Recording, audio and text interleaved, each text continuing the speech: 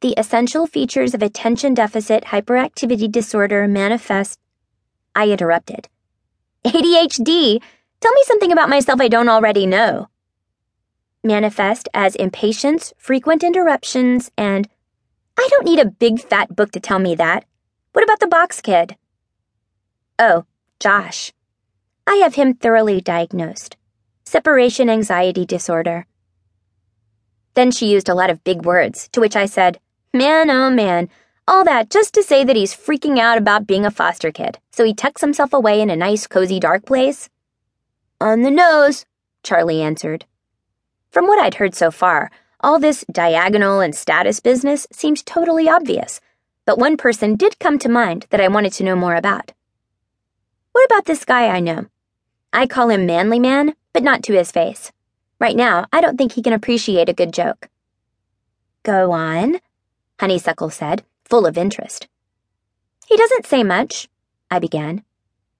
Maybe he's a deep thinker. What do you mean?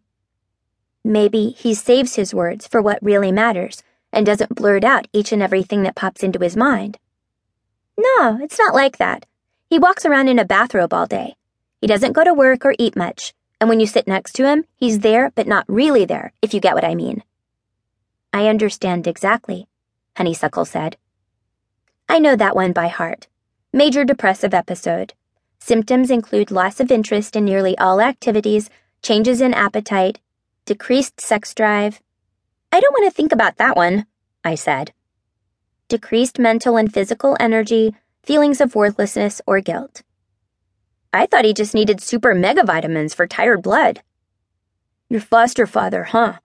Charlie asked. Mine too. You should see mine. Lupe stuck out her arms straight in front of her. He walks around all night and sleeps all day, like he wants to suck your blood. Honeysuckle said, It's pretty much all the men in town, and a lot of the women aren't much better. Major depressive episode. Just then, a big roar of laughter went up from the popular table. Normally, I might have felt kind of jealous of that. Like, man, oh man, why do they get to have all the fun and know all the in-jokes without even trying?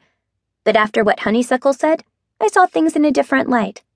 If all the parents in town were having episodes, what about their kids?